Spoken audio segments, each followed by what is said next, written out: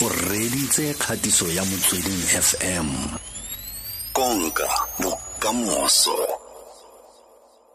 Yeah, no, COVID-19 is a serious problem throughout the world, and the world is trying to come up with ways and means of making sure that they get rid of it. But now, how can decision makers adapt to this COVID-19 national disaster in the country?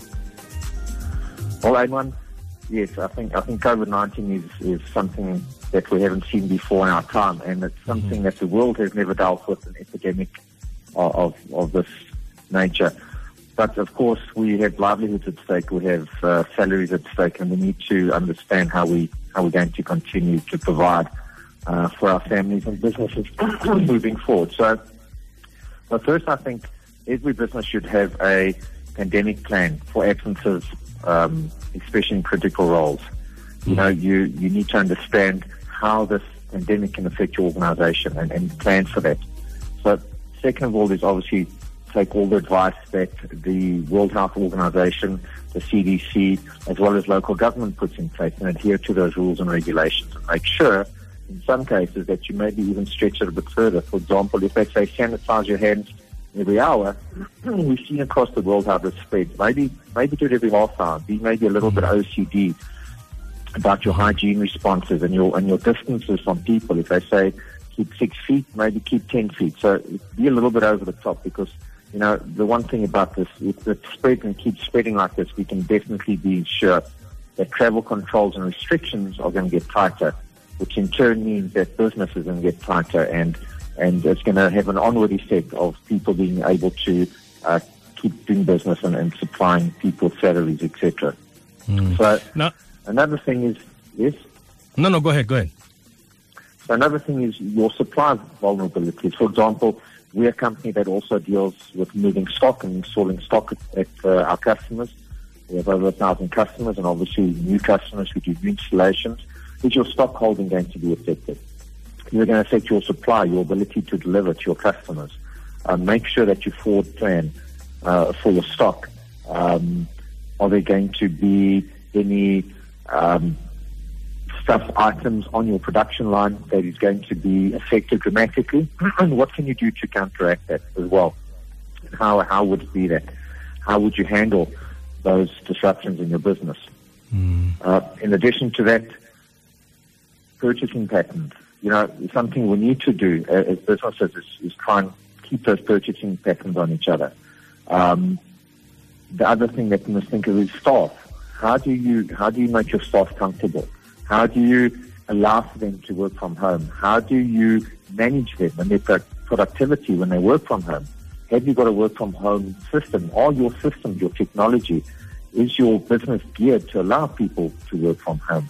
And if so, how do you communicate this to your people? And how do you measure your people when they are working from home? And how do they feel and know that you're going to measure them as well? And you have to create those scenarios, because I do believe that it's coming. If you look around the world, we are going to be in those scenarios. But also in this case, what's specific is if you can start allowing people to work from home, if they're showing any symptoms, if your business is not critical that they have to be on site, you have to start thinking, if restrictions get tighter and controls get tighter around travel and movements, what you have in place so that you can get people to work from home. Now, in your report, you said, in fact, you believe that if every business in the country stopped their normal buying behavior, then every business could be impacted, and the ripple effect will be felt throughout every sector of the economy, ultimately hurting society. Like, would you like to expand on that? Well, yes, I think, businesses throughout this country, you must remember, we employ millions of people, and I think big, small, medium, it doesn't matter, we all employ people. And the one thing that we have a tendency to do is say, well, let me wait and see what's going to happen before I make my next purchase or my next technology purchase, or let's stop manufacturing, let's stop producing because we want to see what the knock-on effect is. We must remember that the supply chain and the demand will still be there. Yes, it is affecting a lot of people, but ultimately there's still going to be an enormous amount of people in the economy when this thing when we eventually get on top of this thing. So if we stop buying from each other, it's natural. The knock-on effect will be my business won't earn as much, your business won't earn as much. Therefore, there's going to be probably a knock-on effect of saying, well, we have to downscale our costs. And with that, people are, the supply stops, so you don't need as many people, and ultimately you're not earning an income as much as you used to.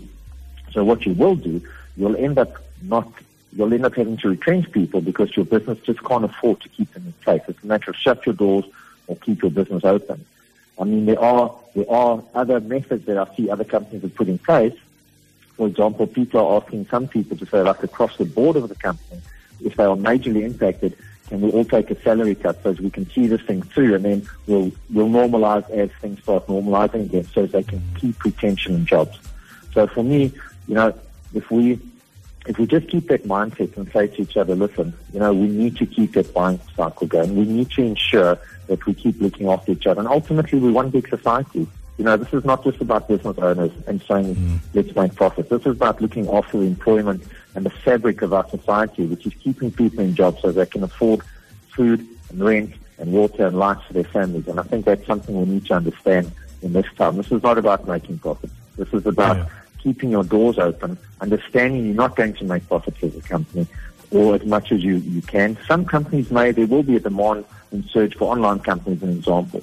But for the general sake of the manufacturing, the supply chain, the services company, that are professional services, there's going to be a knock-on effect. But let's remember that this is about society as a whole and not just about shareholders and owners making profits. We need to stand together on this. Mr. Frank Mullen, CEO of Zinia. Are you perhaps on social media if anybody wants more information? So they can go to our website. We're on www.zinia.co.za, and you can see all our contact details there. We have got some items up around how to handle COVID-19 and what our thoughts are around COVID-19 and what we should be doing to each other and helping each other in terms of businesses and making sure that the mindset in the country is a healthy one, that we handle this in a positive manner and mostly protect jobs and protect the economy as much as we can. Thank you, sir, very much for your time, and we really do appreciate the information you've shared with us. Do enjoy your day. It's a pleasure, Anon. Thank you. Have a good one. Thank you.